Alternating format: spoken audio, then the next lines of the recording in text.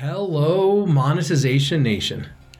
Kate Erickson is the engine of Entrepreneurs on Fire, an award-winning podcast where John Lee Dumas interviews inspiring entrepreneurs.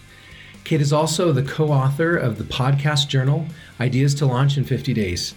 Her goal is to help entrepreneurs achieve financial and lifestyle freedom. Today, we're going to discuss with Kate the systems and processes of running a successful podcast and digital business.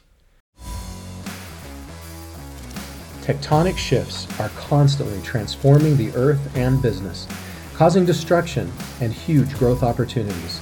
I'm Nathan Gwilliam, the host of Monetization Nation, where we learn how to leverage business tectonic shifts to transform monetization. Welcome both of you, Kate and Katrina, to Monetization Nation. So this is the first episode I've done where it hasn't just been me with a guest, but I'm including a non-guest. I don't know. Katrina, I guess, is a guest as well, but Katrina is my producer. Katrina is my Kate, who runs Monetization Nation. Thank you so much for joining us, Kate. You're welcome, Nathan. Thanks for the intro. So we wanted to talk to you today about systems and processes for running a podcast and a digital business. Since John is the face of the venture, but you're the engine that kind of makes everything work in the background, which we know is really the important part. Don't tell John that. And so I wanted to have Katrina on the show because she has a bunch of questions for you. So we like to start off by asking you to share something that you're super passionate about. I'm very passionate about time because I've found over the past 10 or so years that time equals freedom. I'll share a quick story if that's okay. The last corporate job, well, not the last corporate job, the second to last corporate job that I had, because I did go to entrepreneurship and then back to corporate again. I requested time off to take a vacation and it was denied. And that really flipped a switch for me of wow, I am choosing to let somebody else have control over what I'm doing with my time. And that was a biggie for me. I mean, I always knew that I only had 2 weeks of vacation at my job, and that was just the way it was. But for some reason, that moment really sticks out in my mind as gaining a new appreciation and a new passion for time, and realizing that if I wanted to be in control of my time and have freedom around that it was going to mean making a change in my everyday. So very passionate about time because to me, time equals freedom. I love it. And you and your husband have set up a pretty unique lifestyle where you've kind of maximized that freedom and have created a venture that produces great money for you, but even more important, allows you to live the lifestyle you want to live. You want to talk a little bit about that lifestyle you've created and kind of the story behind how you guys created that? Yeah, absolutely. It started out with John. John really had the idea for Entrepreneurs on Fire, and it came from a pain point that he saw. He was in the car driving to work a lot. He was in commercial real estate at the time. So he was spending a lot of time driving to appointments, meeting clients, showing buildings. And he ran out of podcasts to listen to. And he was like, I can't go back to the radio. I love podcasts. They're so awesome. They're free. They're on demand. I'm hearing these inspiring stories from hosts like Pat Flynn and David Siteman Garland, who are interviewing entrepreneurs and talking about how these people have created this lifestyle freedom and this location independence. I love hearing about this. I want this. And so when he ran out of podcasts to listen to, because back then, Pat and David and a few the podcasts he was listening to, they only did interviews once a week, once every other week. So he's in the car for hours a day. And he's like, I need a daily podcast. I need a podcast that I could tune into every single day to hear these stories. So he launched Entrepreneurs on Fire, with the full focus on following an Albert Einstein quote, try not to be a person of success, rather a person of value.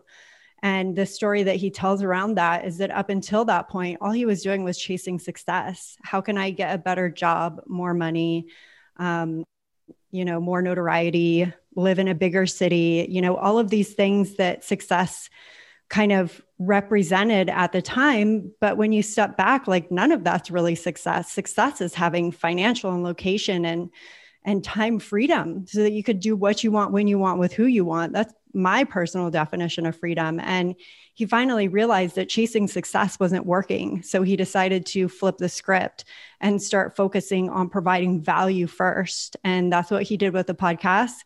He launched the podcast September 2012. And by April of 2013, I quit my job to join the team to help him start offering products and services and memberships and these things to our community. Their community kept coming to us and asking for. And it just proved that, him going all in on just providing the highest amount of value that he possibly could, that showed people that this was a person that they could know, like, and trust, that he was showing up for them.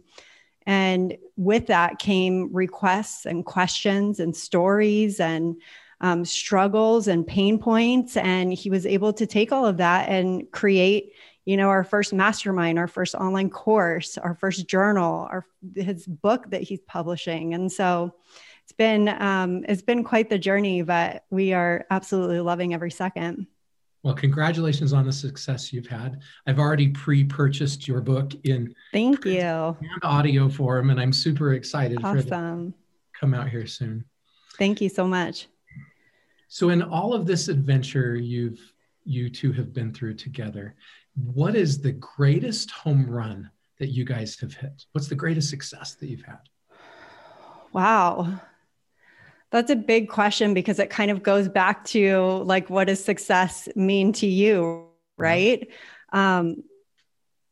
Gosh, I mean, I feel like we've been so blessed to have, like, really, a moment that stands out to me for sure is when we got to go on a trip to Guatemala to see a school that we helped build through Pencils of Promise. I don't know if you've heard of this organization. They help build schools in developing countries.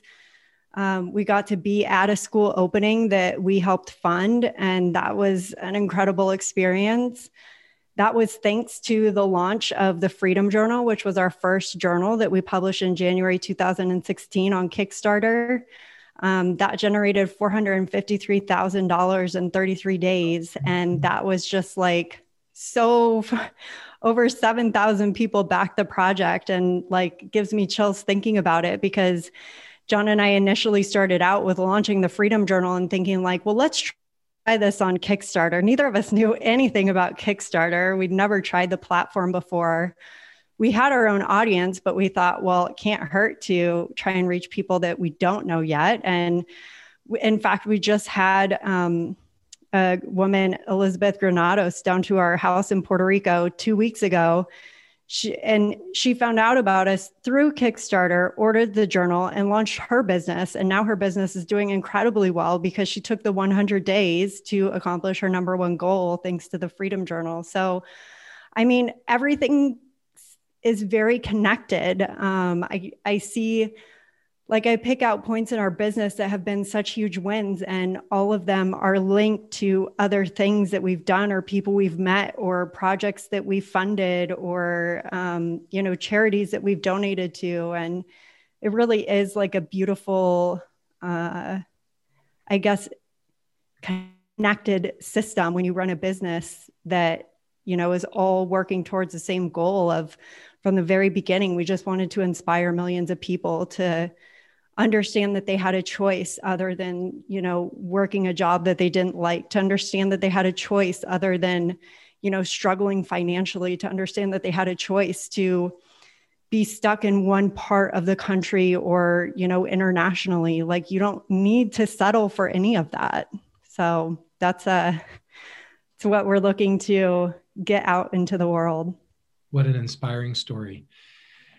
And it also reminds me of the law of the harvest too. If we want to have love in our lives, if we want to have success in our lives, the best way to do that is to help other people have love and success in their lives. And as you define your success by helping build a school and being able to be part of that and how that helped you feel successful, you achieved that because you helped other people through your listeners, your watchers, through your podcast and YouTube channel and such, and through those children that you helped create that school for. So thanks for the huge difference for good that you guys are making.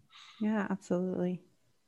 All right, tell me about your biggest failure or mistake that you've made, and what'd you learn from it? Goodness. Okay. Gosh, for me personally in the business, and Katrina, I'm sure you handle so many of the same like day-to-day and like overall bigger picture things that I handle in our business. One of those things is finances, which kind of, is can be a very charged subject. Not in the respect of just in the respect that if you don't understand your numbers and know your bottom line, then you're never going to be working towards the opportunity to reinvest in your business, to invest in projects like Pencils of Promise, et cetera. And from the very beginning, John and I have been very in tune and, in touch with what our numbers are. We do monthly income reports where we share every single penny we make, every single penny we spend. Not only helps hold us accountable, but it helps show people what it takes to run a 7-figure business. And that, you really have to be on top of your numbers all the time. And a huge failure on my part is when we moved to Puerto Rico, we had to adjust our our bank merchant and our credit card processing because the company that supported us in the US, they then considered Puerto Rico not a part of the US. So we had to transfer those accounts.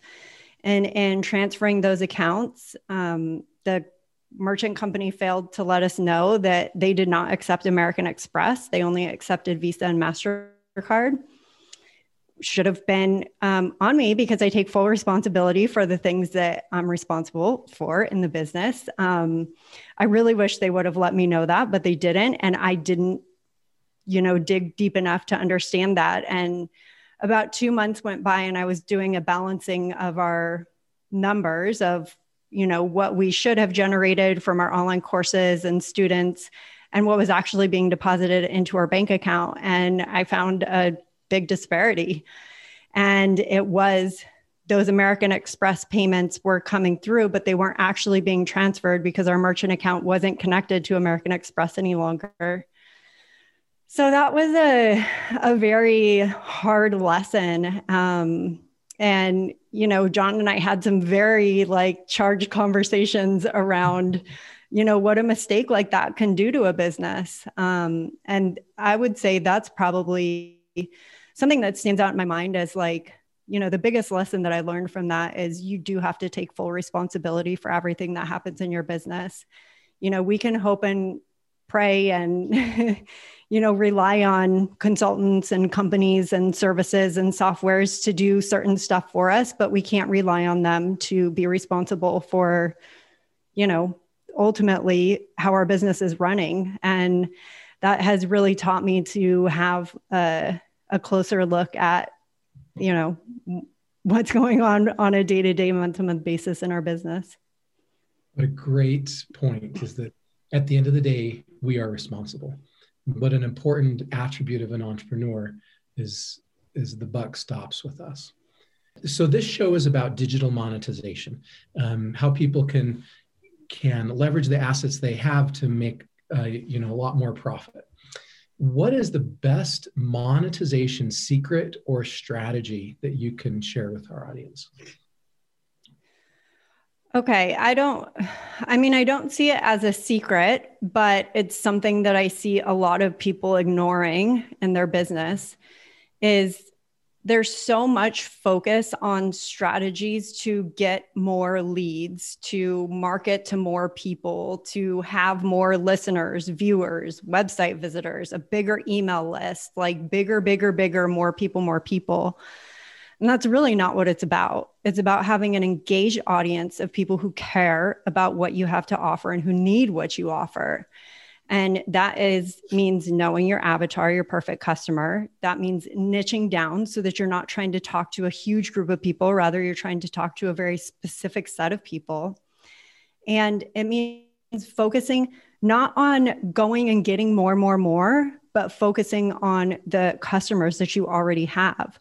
The easiest, or I guess most scalable route to increase revenue in your business is paying attention to the customers that you already have, because those people have already pulled out their wallets and paid you. Those people already know, like, and trust you.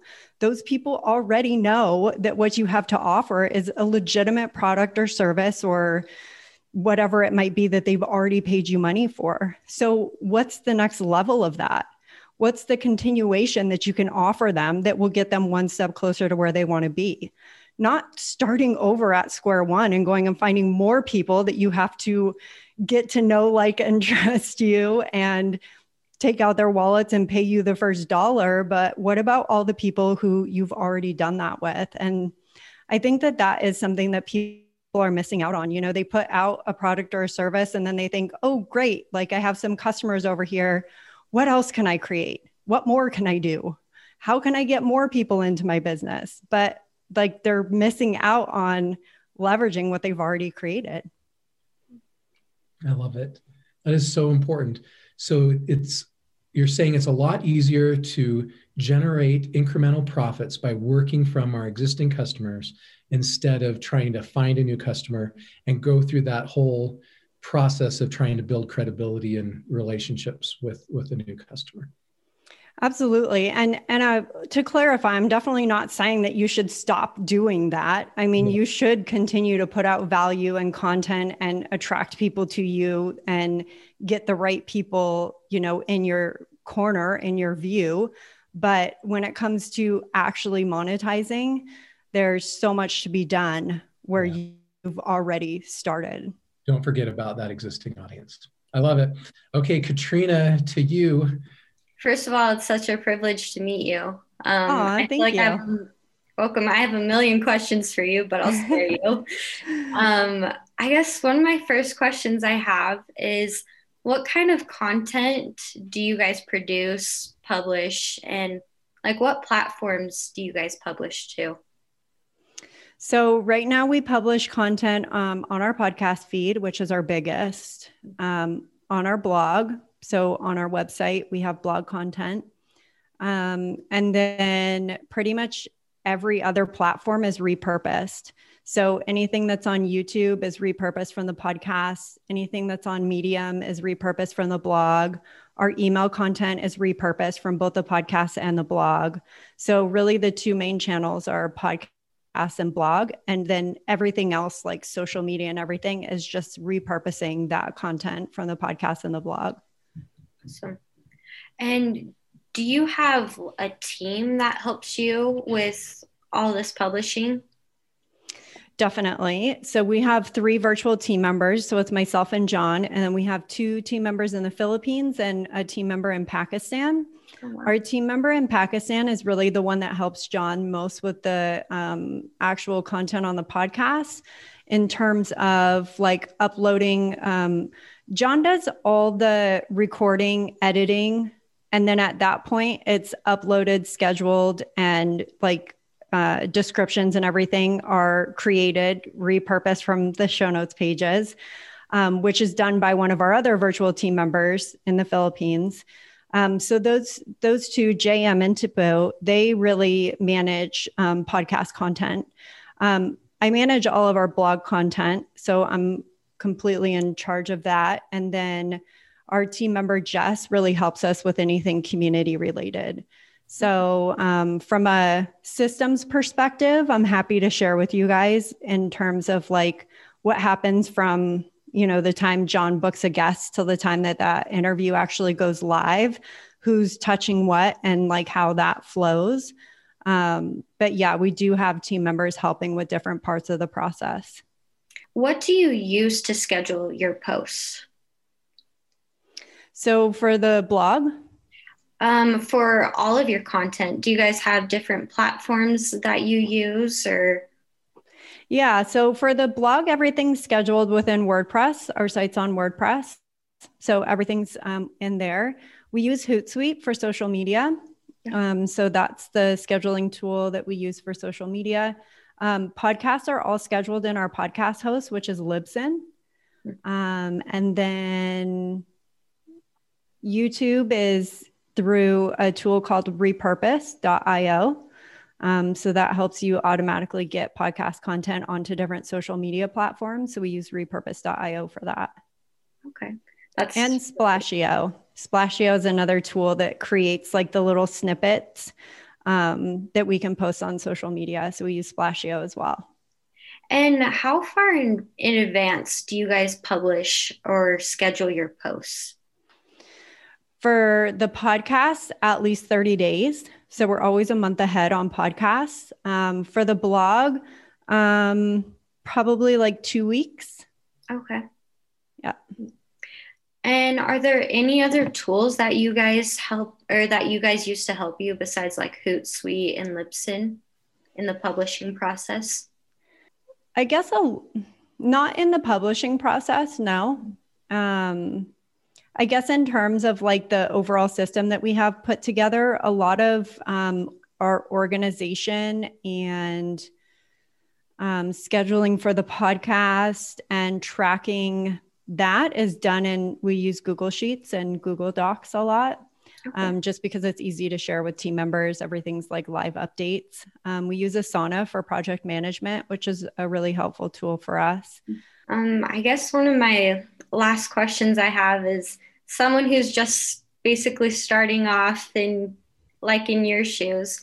What advice would you have for me or others who are just starting off publishing their content?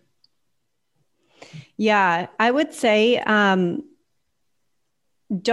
get overwhelmed at the thought of trying to create systems around everything at the same time. I would choose whatever is your guys's either most regular content that you create or that has the highest ROI for the business, and take that one thing and have your full focus be to create a system around how that content is created, scheduled, published, shared.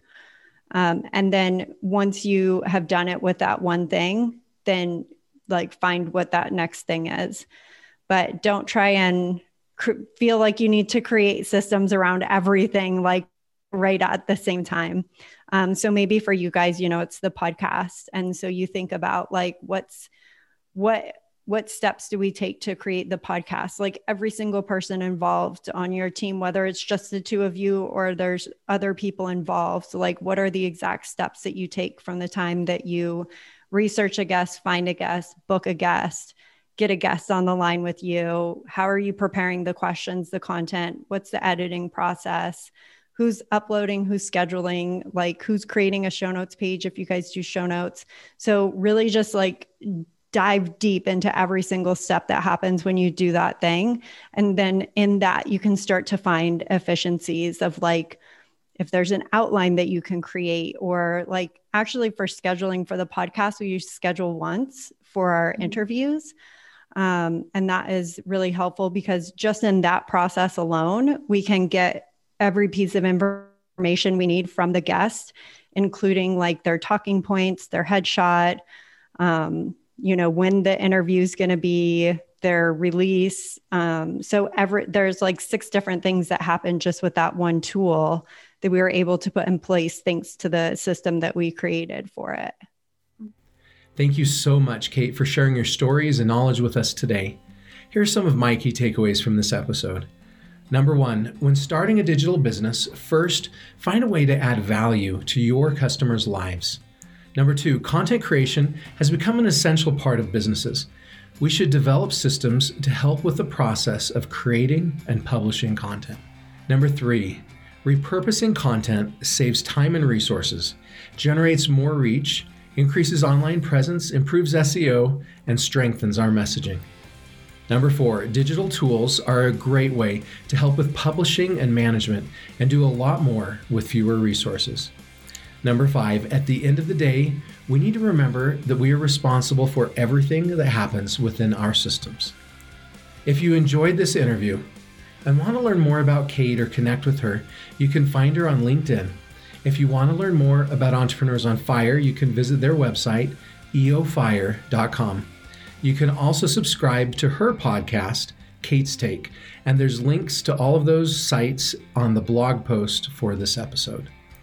Do you want to be a better digital monetizer? Then please follow these channels to receive free digital monetization content.